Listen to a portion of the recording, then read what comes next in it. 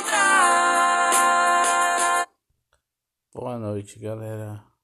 Começando mais um podcast. Hoje nós vamos falar sobre oficina.